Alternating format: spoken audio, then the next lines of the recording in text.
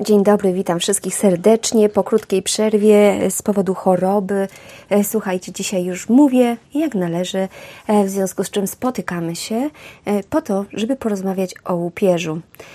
Wtedy, kiedy mamy puder na głowie, to mamy łupież. Dlaczego mówię puder? Ponieważ to jest biały, pudrowy wygląd, który pojawia się na włosach. Bardzo często osoby zgłaszają się też z takimi rzeczami.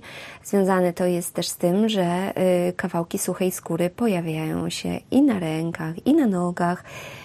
Im bardziej ciemne włosy, tym bardziej jest on zauważalny.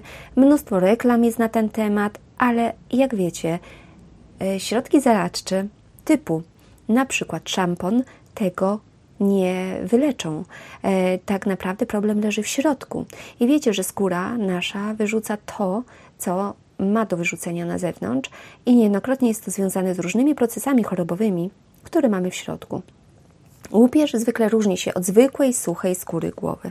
Sucha skóra głowy oznacza, że skóra na głowie ma za mało wilgoci i ulega podrażnieniom. Sucha skóra głowy różni się dlatego, że jeżeli się złuszcza tak bardzo widocznie, no to przeważnie już jest łupieżem. Nieraz widać coś takiego jak ciemieniucha, takie narosty. Związane jest to z tym, co się między innymi dzieje w jelitach. Sucha skóra głowy może rozwijać się z powodu chociażby zimnego czy suchego powietrza, takiego zapalenia skóry spowodowanego niewłaściwie dobranym szamponem, lakierami do włosów lub innymi produktami do pielęgnacji włosów lub też starszym wiekiem. Natomiast wtedy, kiedy mamy tą suchą skórę głowy, tak jak Wam mówiłam, to także na twarzy, na ramionach, na nogach również możemy mieć tą suchą skórę. Jednak jeżeli mamy łupież i nie jest to tylko ta sucha skóra głowy, to niestety komórki skóry obumierają szybciej i złuszczają się szybciej niż zwykle. Gdy się odnawiają, to zrzucanie starej skóry jest normalne. Natomiast jeżeli nie mamy łupieżu, tak, nie powinien być on widoczny. Nie powinno nic nam się sypać z głowy. Płatki łupieżu na ogół są dosyć duże i wyglądają na bardzo tłuste w porównaniu z tym, jak łuszczy się skóra na tej suchej skórze głowy, tak, bez patologii. Więc porozmawiamy sobie o tym, jaka jest patofizjologia powstania łupieżu. Oczywiście mnóstwo badań różnego rodzaju możemy znaleźć.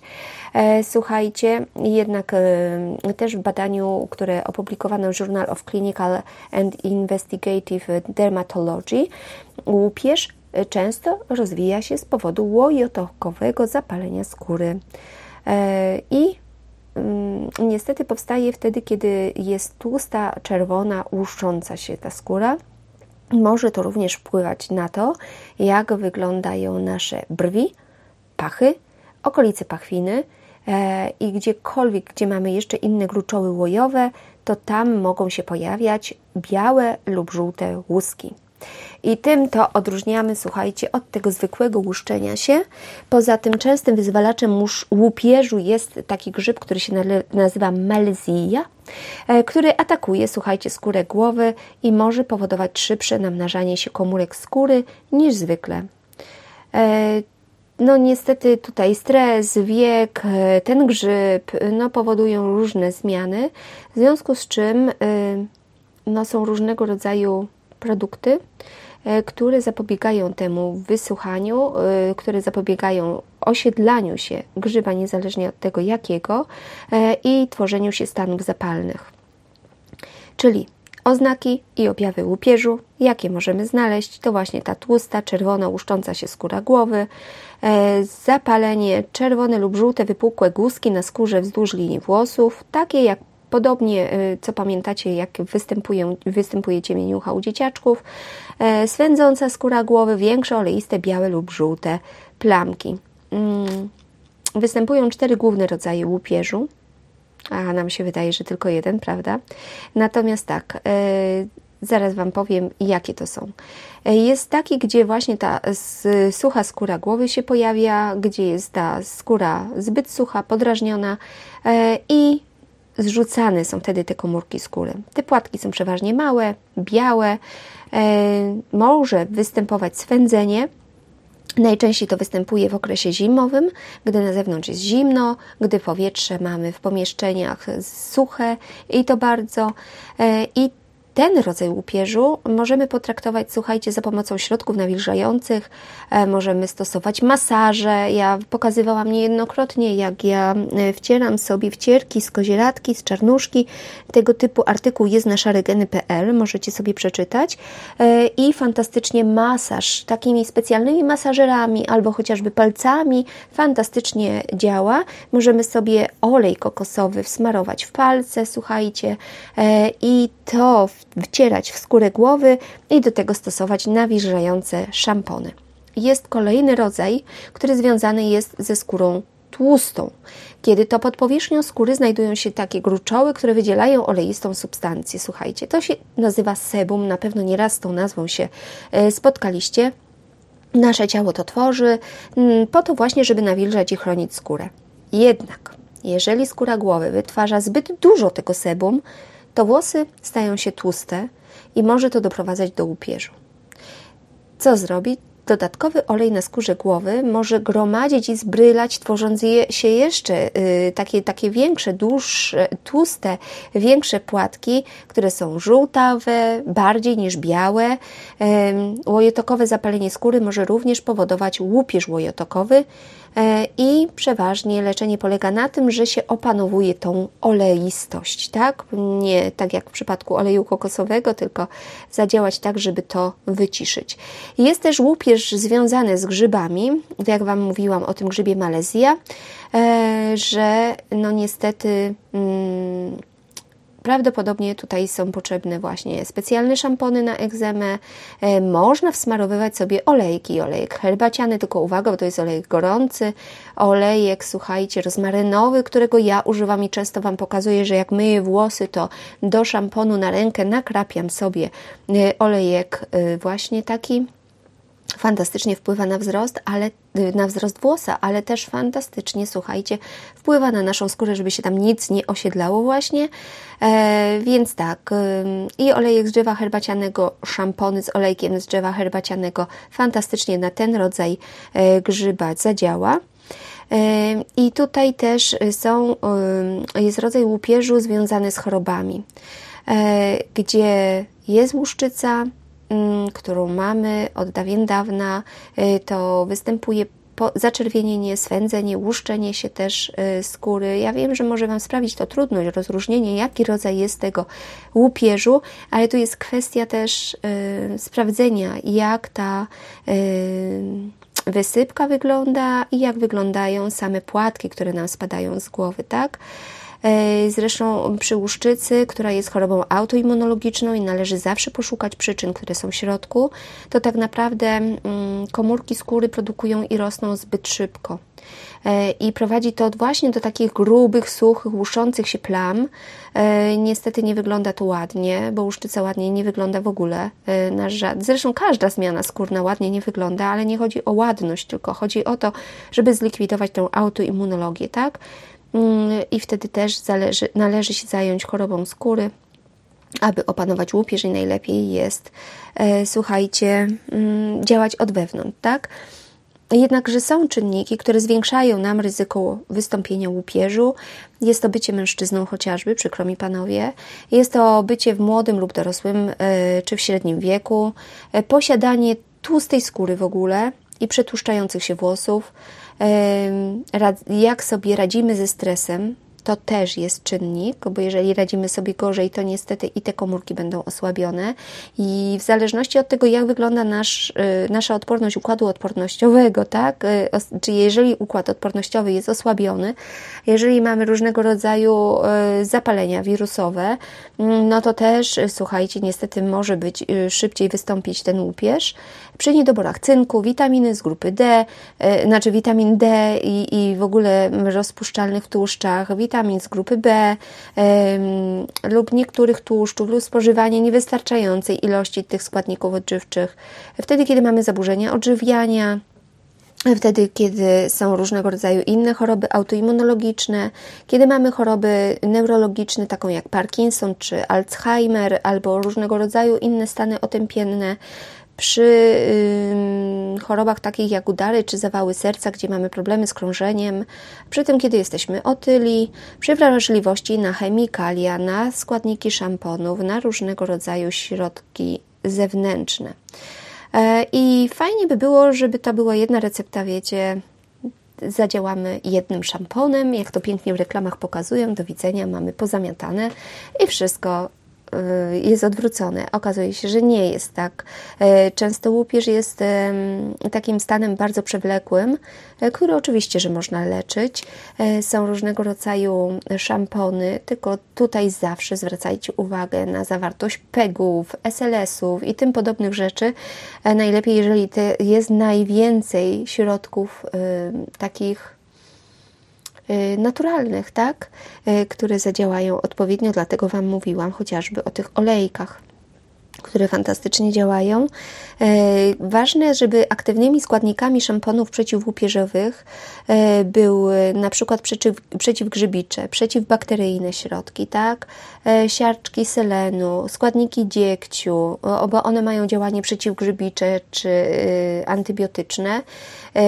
Ketokonazol, jeżeli jest przeciwgrzybiczy, kwasy salicylowe, żeby się te płatki tak łatwiej, wiecie, usuwały. No i to jest najważniejsze, co możemy stosować, ale pamiętajcie też, żeby do tych szamponów dodawać właśnie ten olejek z drzewa herbacianego, zwiększyć zawartość kwasów tłuszczowych omega-3 i innych zdrowych tłuszczów w diecie.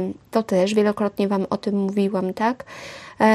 Jak pojawia się słońce, to wychodzić na to słońce, też właśnie po to, żeby się zmniejszała ilość drożdży na skórze głowy, bo to ani pachnie, ani ładnie wygląda, tak? Co jeszcze ma wpływ na to, że to występuje u nas? Niestety, kochani, ale genetyka również. Ale wiecie, że na genetykę to i my mamy wpływ. W 2021 roku było takie badanie przeprowadzone przez BioASIS, gdzie genetycy, słuchajcie, odkryli 487 markerów genetycznych związanych z łupieżem. I co oni odkryli? Odkryli, że zmienność genetyczna może wpływać na geny stanu zapalnego, poziomy stanu zapalnego, na metabolizm lipidów, na odpowiedź immunologiczną, proliferację komórek, apoptozę, rozwój i zdrowie naskórka oraz reakcję naszego organizmu na bodźce. Dieta zapalna.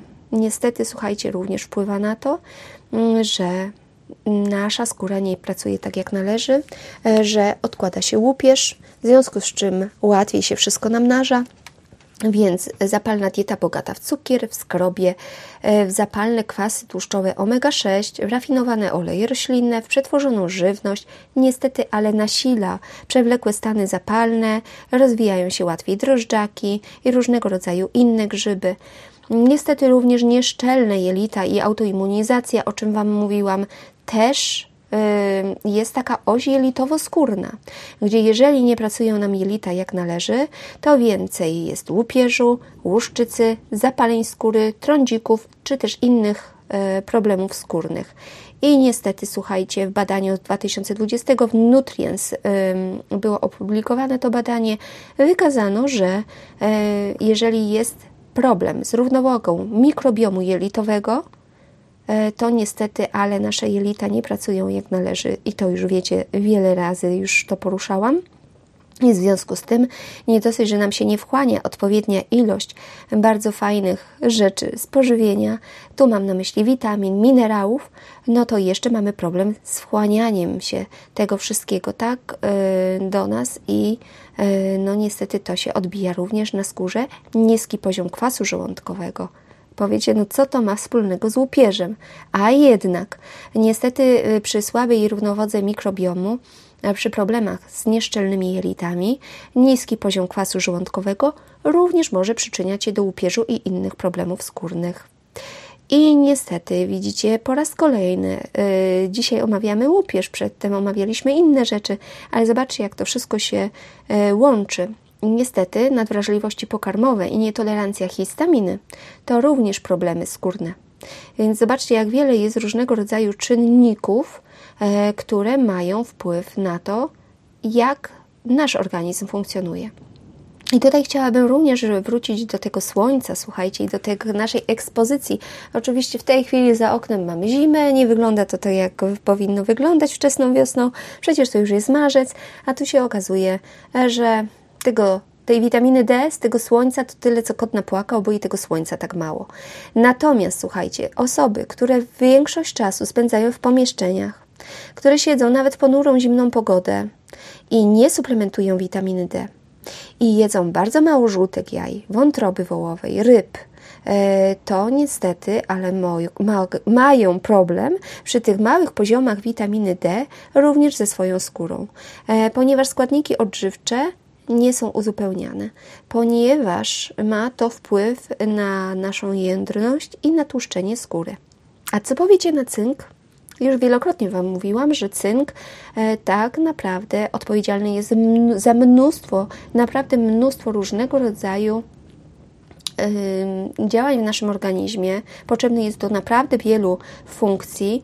Słuchajcie, i niestety, ale niedobory cynku są bardzo powszechne. Zobaczcie, jak wiele osób cierpi na KPU, czyli na kryptopyrolurie. Są to zaburzenia przemiany chemu, które między innymi dotyczą również tego, że tego cynku mamy mało.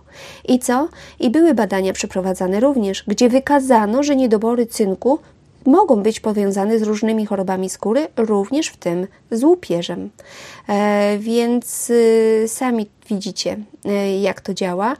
Co ja Wam zalecam? Przede wszystkim żywienie przeciwzapalne. I jak zawsze, słuchajcie, czyli rezygnacja najlepiej z cukru, rezygnacja z glutenu, jeżeli Wam to nie służy, jeżeli macie choroby autoimmunologiczne, rezygnacja z przetworzonych nabiałów różnych, bo jeżeli faktycznie potrzebujecie i chcecie nabiał, to można znaleźć niepasteryzowany, wierzcie mi.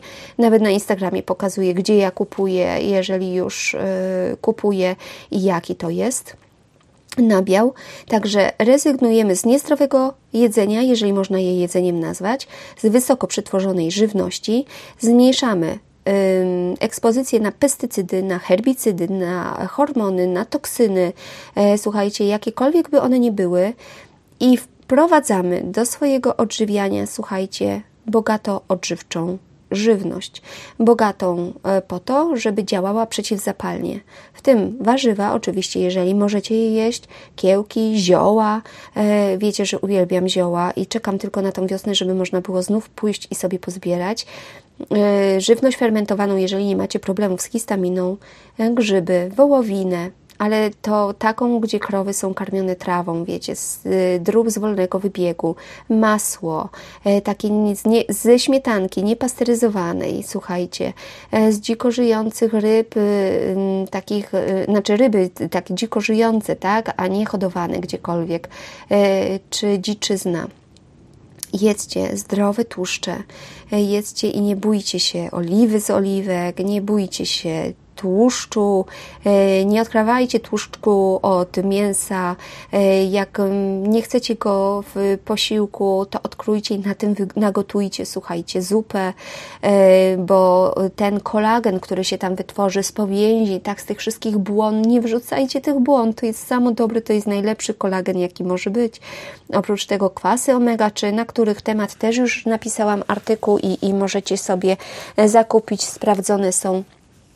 Słuchajcie, czy też różnego rodzaju nasiona, a zioła przeciwzapalne to takie jak imbir, jak kurkuma, jak cynamon. Pamiętajcie, jak kurkuma to z piperyną, tak? Czyli kurkumina z piperyną, bo podbija działanie jedno drugiego. Chili, kajen, czarny pieprz, rozmaryn, goździki, surowy miód.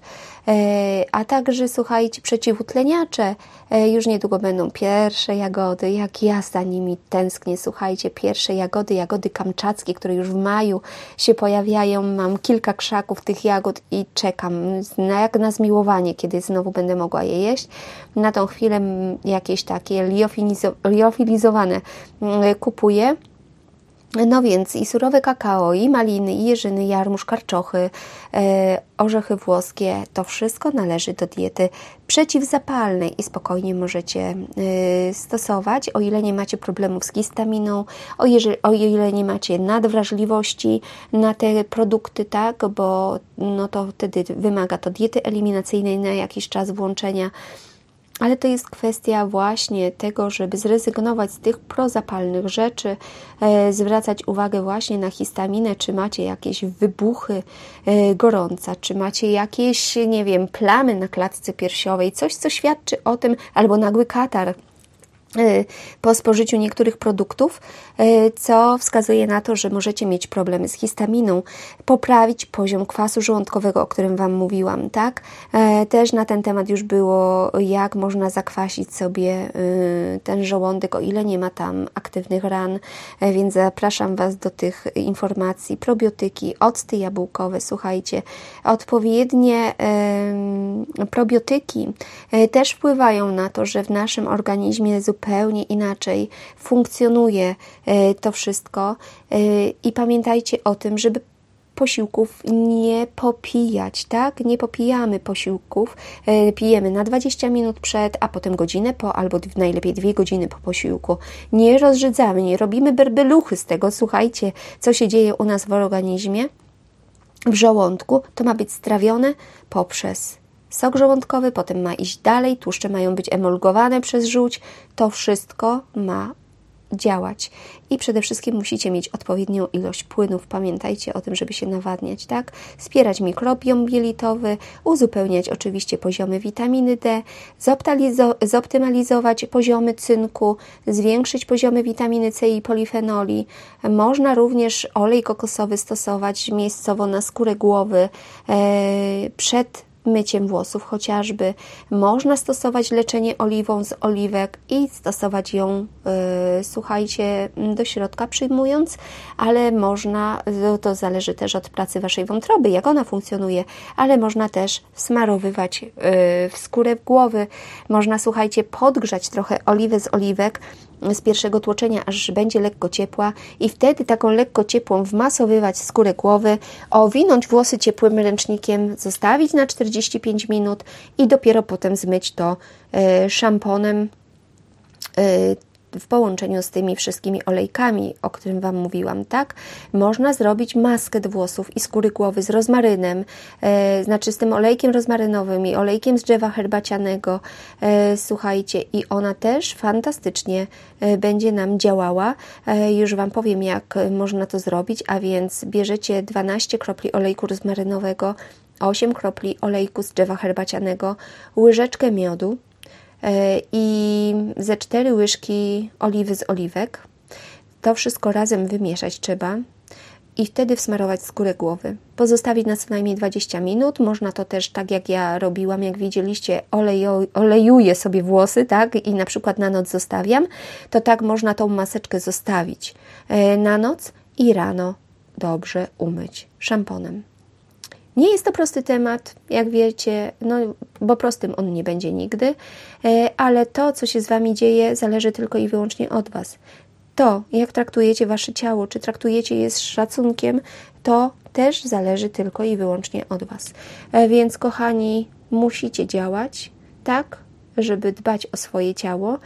Jeżeli chcecie mieć je ładne również, jeżeli chcecie mieć je zdrowe, to tym bardziej. No i to jest kwestia tego, jak Wy na nie będziecie działali, tak ono będzie Wam odpowiadało. Dziękuję za dzisiaj i zapraszam Was za tydzień na kolejny podcast. O czym jeszcze będzie, nie wiem, ale zapraszam. Mam nadzieję, że jest to dla Was ciekawe. Do usłyszenia.